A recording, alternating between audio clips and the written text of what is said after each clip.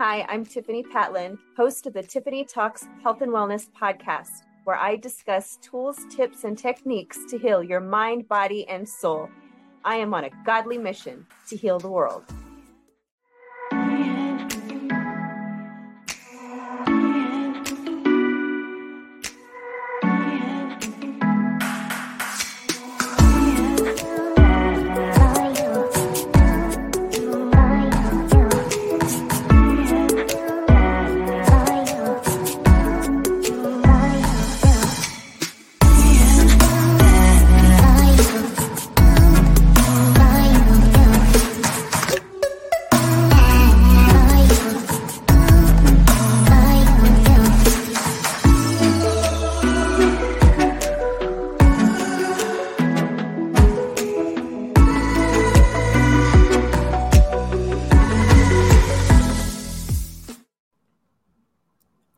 Hello, everybody. Thanks for joining me today for this amazing episode where I have Miss Heather Wild with us today.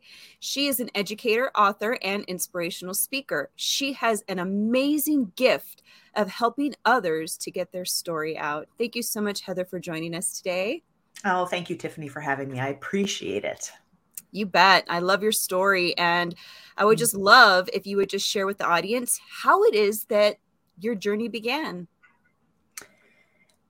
I think with my journey, if you had been watching me as a young child, you would have seen a girl that was a rule follower, had her nose in the books a lot, got good grades, participated, had friends. Like there was nothing alarming about the picture you would have seen with me as a child, as a teenager. And when I started to make my own decisions, which for most of us, that's when we hit the upper teens, we start getting jobs, we get into more serious relationships, it became really evident, not at the time to me, that I really struggled with, making those choices and making them with confidence. And that got as simple as, in and out of relationships, kind of the grass is greener, this girl looking for love. And then it turned into jumping colleges. I went to 3 colleges in 5 years, all with very different majors. And if you look back, when I look back, I can see that I didn't necessarily trust my vision or my decision-making skills. And as that moved me into adulthood, I did become a teacher, and that's where I should have landed. So thankfully, I kept leaning into what felt good for me. But then as I made some of those bigger choices then with getting married and defining myself as a partner, as a mother, things started not going the way that I expected them to. We have expectations as we dream about our adult lives. And I have to admit, mine potentially had a lot of white picket fences involved. And when my life started having some of these speed bumps and the speed bumps became bigger, I didn't quite understand how I couldn't control the situation. I thought, I can love this person enough, or I can fix myself enough so they won't get mad at me. And that turned into a new pattern of life for me that was extremely destructive. Believing that I was responsible for everybody else's happiness or, their emotions. And that created a really difficult life for me. And I got to a place where things just kept spiraling, and I needed to take a look in the mirror if I wanted things to change. And that's kind of where I took a pivot in my life. Was there any specific traumatic stories that you would like to share with our audience that maybe they might resonate with? I know that I just didn't have an awareness of what it meant to be, codependent or an enabler. I didn't understand what that meant. But basically for me, as a child, I grew up in a home where I was extremely preoccupied with my mother's happiness. That was the basis of the house. Was if mom was happy, it means that we were okay. And if mom wasn't happy, it means we had failed in some way. So that passive aggressive control with shame and guilt was something I was very, very used to. And so I grew up believing that my voice didn't matter. I mean, I was adapting myself to make the situation as plausible as possible to keep someone very happy. And she very much so told us when we disappointed her, didn't meet her needs. Well, then what happened was I went into a marriage with the same skill set. And I believed it was my responsibility to be the wife and the mother and the partner that my family system needed. And so I didn't know how to honor myself. And I think a lot of people, I didn't know what I didn't know. I didn't know that that's not how relationships worked. But now that I have healed and woken up to kind of some of the patterns that I just grew up with, I can see that I really struggled. And it wasn't my fault, but it was my responsibility to get out of it and to create new patterns. I love that you said that, because I think a lot of us get stuck into that pit that, like it's almost like a victimized mindset, and it's understandable. Like, I don't want anybody to take that as a negative. Like, I was that person. I was stuck in a negative, victimized mindset, and I didn't even know it. Just like you said, like, we don't even know what we don't know. Like, unless somebody teaches you or that you're taught this, how are you supposed to know? And I just love that you said that.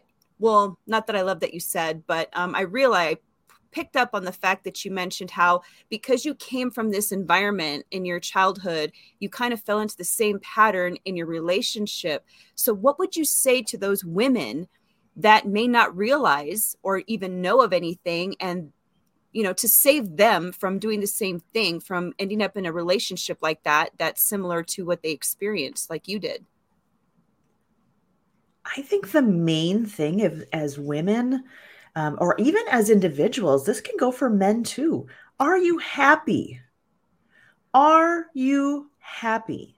Because if you had asked me that question as a child or even in my marriage, I could have looked at you and said no. I mean, I'm not saying I was ready to give up on that marriage, but I knew in the heart of me that I was feeling anxiety, that I was, uncomfortable with the emotional control that was going on in my marriage. And so your body talks to you and it will tell you the messages. And when we don't feel at peace and at ease and like life is easy, whether it's in our partnerships or it's in our careers, it is a message saying, your higher self, your best version of yourself is uncomfortable because this isn't it. And really, isn't that the first step? There's a mindset that change sometimes looks like weakness. Mm-hmm. I think that a lot of people, like I definitely grew up with the mindset that, you get married once and you get married and to stay in that marriage meant that you were a dedicated, strong person. And if you even considered getting out of it, it was weakness. Or same with a career path. Mm-hmm. And I've come to the place of believing, I now lean into, what is my body telling me? What feels good? And I'm realizing that every time I make a choice, whether it's huge, like should I stay in this relationship, or whether it's small, like do I want to eat fruit or do I want to eat a brownie? My body will tell me the right answer. And as long as I keep leaning into whatever makes me feel the best, it never fails. And so it's the big things, it's the little things. How many times do we ignore the symptoms that our body is telling us? Anxiety, headaches, stomach aches, pains, or just being angry, not being truly happy. So it is about awareness, isn't it? And that's nobody gave me permission to do that when I was younger. I waited and waited when my marriage actually turned abusive, which I question whether or not it was at the beginning or not. But it definitely got to a place where it was abusive sexually and emotionally for about 3.5 years at the end, at the hands of a alcoholic with some mental health issues. I waited for someone to come rescue me, give me the permission to leave, because I couldn't make that decision on my own. And I almost broke waiting for someone. And I was waiting for my parents. I was waiting for a friend, anyone. Just look at me and give me your hand and say, it's okay to leave. Like, it's going to be hard, but it's okay. This is what's best for you. And I had to find within myself the belief that it was downright dangerous for me to stay. And I had to fight for myself. No one is going to love you more than you love yourself. And so you have to create the life you want. You Yes. have to. So Yes. I love that you said it's true. Our body does speak to us and it gives us clues all the time. But I think that, tell me if you agree with this, but I think it's really that we become too busy. Like our lives are just go, go, go, go, go, this, that, and the other. And we lose sight of ourselves. And therefore, we're not able to pay attention to those clues, right? I think a lot of times what I see now is that people go, go, go because they don't want to feel the feelings.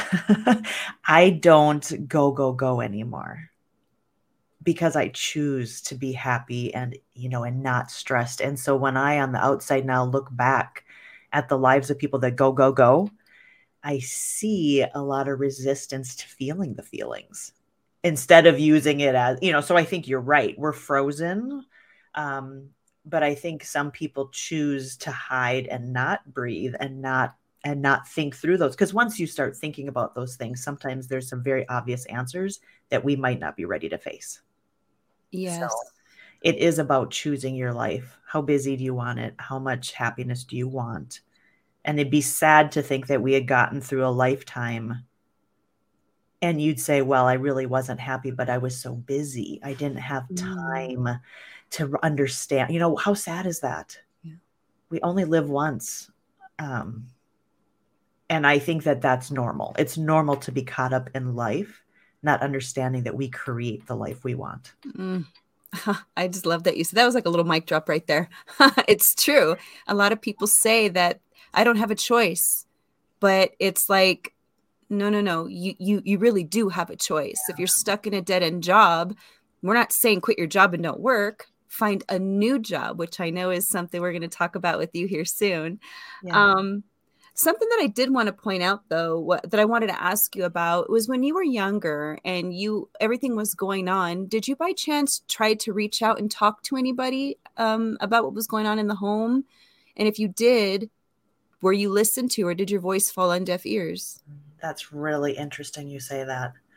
I did not reach out at all as a child or as a teenager. I was completely unaware. I thought it was normal. And because, our house was spick and span clean and we were fed, we went to church. There was no reason, there were no red flags. My parents were not alcoholics. There were no red flags for me. Like if someone in my house had been physically violent or an alcoholic, I'm sure I would have reached out. That wasn't the type of abuse I was going through. So I saw nothing.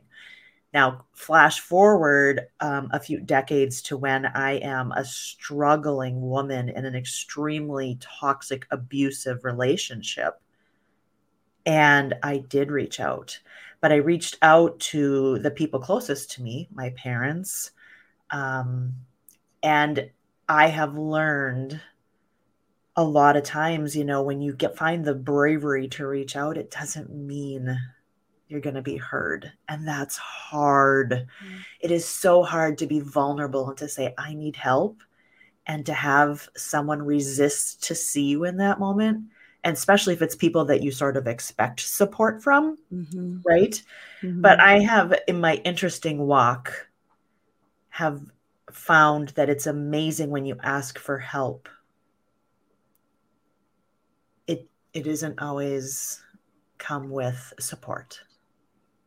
And that's at all levels. I've had interesting experiences with, the law, with doctors' offices, with family, where you use your voice, which was a big deal for me to learn to use my voice. It's hard if you're independent and you don't believe it's worth anything. And then to have it not listened to is sort of like a re-victimization, I have always felt.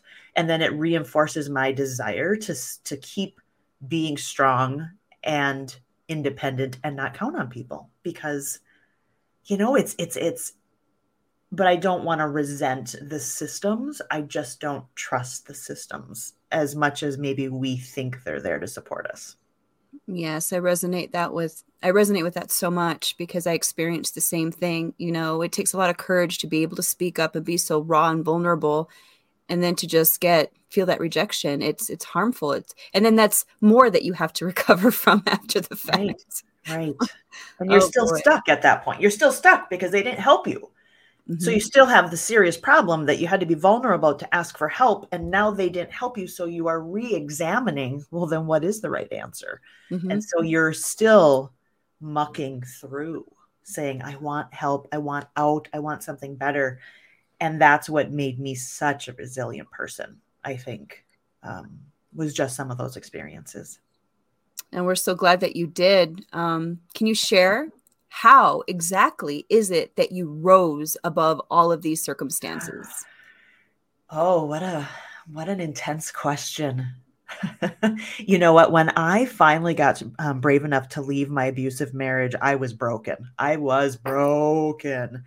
And I was so naive to believe that just getting away from that abuse, that here comes my white picket fences and the rainbows. I had so much healing to do. Um, and I didn't even understand how my childhood tied in. It took me 11 years of lots of mishaps. You have to see the patterns before you can address them and break them. And so that little girl that craved love and had picked a probably not super stable marriage, she took a lot more pitfalls because she still wanted love. She still wanted that. She wasn't healed. And so I took so many wrong turns. And yet I knew my heart was good. I knew I was, a good citizen and I was a good mom. And, like I'm a teacher. And yet I kept screwing up in ways that wanted me to appear on Dateline. And it's like, what's going on here? And it took 11 years of really a lot of looking in the mirror, analyzing, therapy, and baby steps to saying, what are these patterns I need to break? And it's amazing that once you kind of recognize and work on one thing, of course, it only unveils something else. And so it has been a continuous process. My last big event happened about 2 years ago, and I found myself homeless. And here I am, a woman with her master's degree. I'm leading some of our most troubled students, and I'm homeless. And it had been almost a decade of really hard, big moments. And I literally remember sitting here saying, I can't do this anymore. My body cannot take the level of trauma that comes from finding yourself homeless, with some trauma mixed in overnight. This was not a financial thing. This was a domestic thing. And I just declared it. I can't. And I became so fixated on saying, what's it going to take for me to create the life that I don't have to keep having these speed bumps? And that's when the real work came. And I started healing the inner child, understanding those patterns, and loving myself and understanding that I had to create my own happiness. And now, I'm happy. I made it and I'm there. And I know that this whole long journey for me wasn't for nothing. I love that so much. You definitely have a purpose. What would you say? Because I think about that too, and it's almost bittersweet that I can resonate with you, because I realized that I needed to stand up and take charge of my own life when I was abandoned on the streets of Las Vegas, and it was just a significant moment. I was a teenager. It's like, where's my mom? Where's my dad? How come they don't care about where I'm at if I'm cold, tired, hungry, dead? You know what I mean? It's just like, it's when you realize there's no one here. So you either give up, literally, Yeah. or you take charge and create your own happiness and just do this. And I'm so grateful that you did, because I know that you have a strong life purpose. And I want to make sure everybody heard what she said about baby steps, because no step too small is not important. Like, if it's important to you, it matters. Do not measure how Mhm. big or small your steps are. If you are further along than where you were the previous day, the previous hour, then that is progress, and it deserves to be celebrated. And we should not compare. All that matters is how you feel and what you're going through, and that you yourself are making progress. Yeah. And that can be as simple, I think, as understanding if you have a story that keeps replaying on a loop in your brain that makes you feel sad or worthless or abandoned. And let's say when that loop starts, maybe when you get into a space, maybe it typically takes hours for you to recover because you're just stuck in that loop. And it's like, why? And if you can whittle that down, doesn't mean the story's gone. But if you can all of a sudden say, oh, yep, that happened. And now all of a sudden it's only an hour. And then all of a sudden you can get it to a half an hour. And then, it really is about, it's not just about, so many times I think we have mixed messages about positive thinking. And I feel like in some ways the messages are just think positive.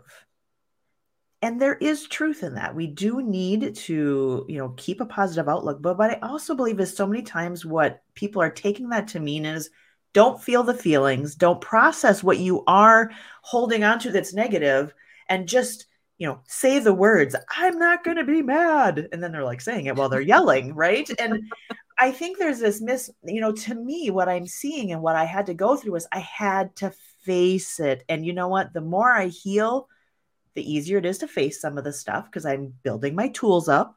Mm-hmm.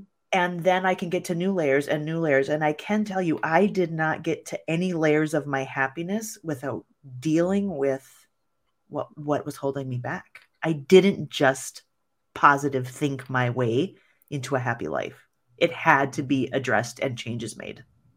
I'm glad you touched on that. There's a beautiful quote that I love, and it's, you have to feel to heal. Yeah, right. It's not just words. It's not just words. Words are good, but it's not just words. So how is it that you have turned your past pain, if you will, into your purpose? Over the last decade, I was a high school teacher, and I found myself about the last 11 years working with either very rural, socioeconomic challenged, or at-risk populations. These were all students that were really hurting, generational traumas. They come into my classroom, and I saw the dance that we danced together, like what I could bring to the table, how I could guide and help them in a way that wasn't like I was becoming their friend, but we definitely formed bonds because they knew how much I supported and valued them. And I didn't judge them for whatever they brought into the classroom. And so I knew they were very vocal about, it was very obvious and transparent, the effects I was having with these students. But in the same sense, they were saving me. I mean, mm-hmm. I had lots to learn over the last decade. And so over the last 5 years, I worked with a very specialized program of seniors in high school that didn't have the right number of credits to graduate. And we would work on a lot of social, emotional skills, life skills, planning skills. But really, we were just like this dysfunctional family. And they showed up and they brought it all. And I expected them to. And they knew they were going to get real, live, honest conversations with me. But we ended up sitting there problem solving life way more than we did worrying about a GED test, or it was about life skills. And they had a whole year with me. And that's what we did, is we changed lives. And it was because they felt safe and they felt respected. And I don't care if you were homeless, or you were a dealer, or you were an addict. You came in, I was there to love you unconditionally and to say, yeah, well, you're making some stupid choices. Why are you? And they knew, like, they couldn't hide from me, but everything I said was said with love to try and help them. And I know I saved lives. I know I did. And they tell me that, and I love them all, and they know that. And so I think that with certain amounts of trauma we've gone through, if it doesn't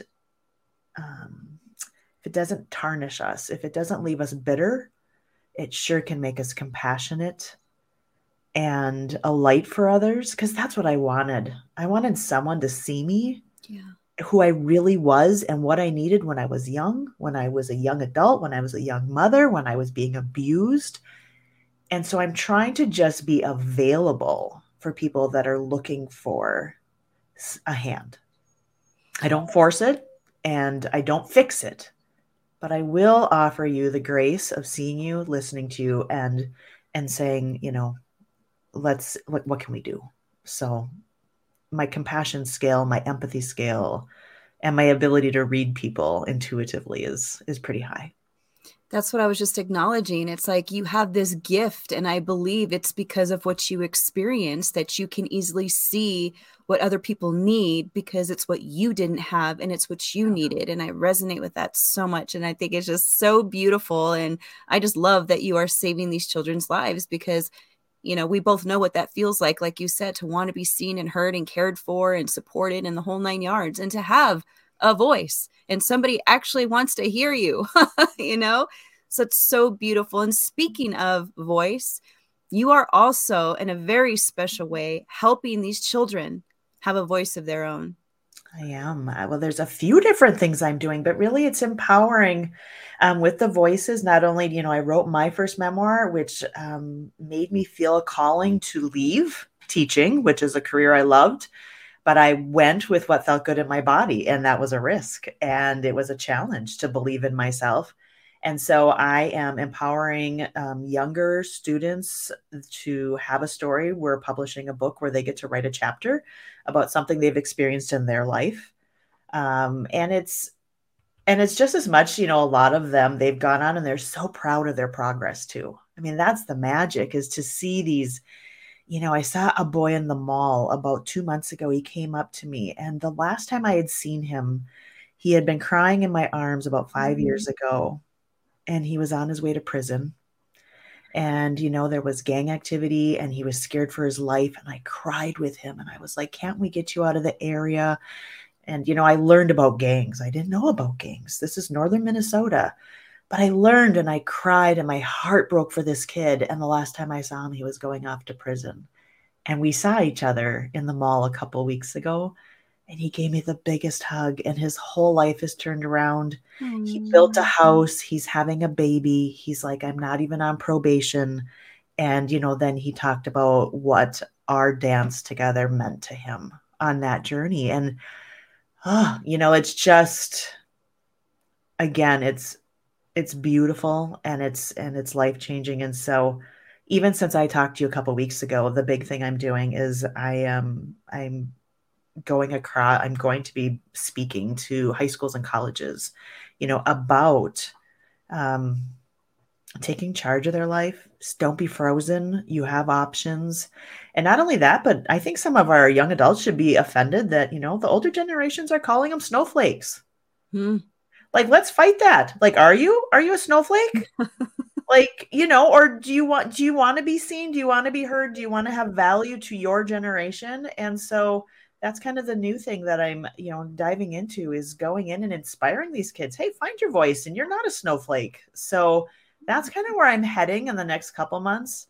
Besides that biography, of course, we talked about the biography I'm writing for Pat, right? Yeah. What's the name of that? Is it Tumbled, a memoir of perseverance, personal growth, and magical transformation? That one is that's my memoir that I published just under 2 months ago. It's been going very well. Again, people are identifying with pieces to say I can relate. And with some of the things I've gone through, I think that's the most important part, is to create community. We can create community in trauma, and we can say, I'm sorry you went through it, and let's hold each other up, and also hold each other accountable for healing. But then I'm also writing a memoir. After mine published, a local family found me and hired me to work with their grandmother in the nursing home and hospice. And so I have spent the last month and a half interviewing her every day. She's the most beautiful soul. And so that book, I will be done. We're hoping to have it in her hands the end of June. So it's going to be a fast turnaround. But talk about a soul project. This project has changed my life in a way, even more than my own book. This project of having a woman, meeting her in that space as she's analyzing her life to see if it's what she wanted it to be, and to have her share those stories and trust me to write the biography of her life. And she's just beautiful. And it's healing for me to be with someone who's so gracious to share that. And it's just the most beautiful experience. So that's only 3 months away. That one will be done. What's the title of that one? Do you have it yet? Well, she's naming it because we are co-authors. And she said, well, we're naming it Patricia because her name is Pat. And I said, well, of course we are. But I think I will name the subtitle. It is something about, looking back when death is, staring us in the face, like looking back, did we leave a perfectly acceptable life? What did we have? And so I'm going to come up, that subtitle is important, but she does get to name it Patricia because it's her book. Yeah. And she's a beautiful woman with a beautiful story. So that's my project until June, along with lining up places to go do some public speaking. And I'm sure all this information can be found on your website. Is that right? What is that? My website, my company name is Wild House of. And so WILDHOUSEOF.com. And so, yes, the opportunities and offerings are all there. And I will also have her social media in the description notes. So you guys want to make sure that you follow her so you can keep up on her journey, her speaking engagements, where she could be seen next. And also when her, this upcoming book, Patricia, is going to come out. Yeah. And, thank you so much, Patricia, for being on. But not Patricia, but Heather, sorry. I got that name in my head. All good. But before I let you go today, is there just some final thoughts that you would just love to leave our audience with today that could just, inspire and motivate them to rise above their circumstances? I think the one piece of advice that I could have used as a child, as a teen, as a young adult, or even at my middle age now is truly let it resonate within you that nobody's going to love you more than yourself. No one's going to fill those holes. Nobody is going to create your perfect life, but you get no excuses. No, you don't have to justify anything. You get to create your life. And so to empower yourself and say, am I living my best life? And if I happen to be in hospice someday, telling someone my life story to write a biography, am I going to be happy with what stories I'm sharing? Because we don't want to live with regrets in that moment. We don't. And so no matter what age you are the person who's going to care the most about your life, and you're never going to let yourself down if you do and follow your bliss. Love it. Thank you so much for coming on. It was an honor to be with you and to chat about this. And thank you for sharing your story with our listeners. Thank you so much, Tiffany. I appreciate it. You're welcome. We'll be in touch. Bye for now. Bye.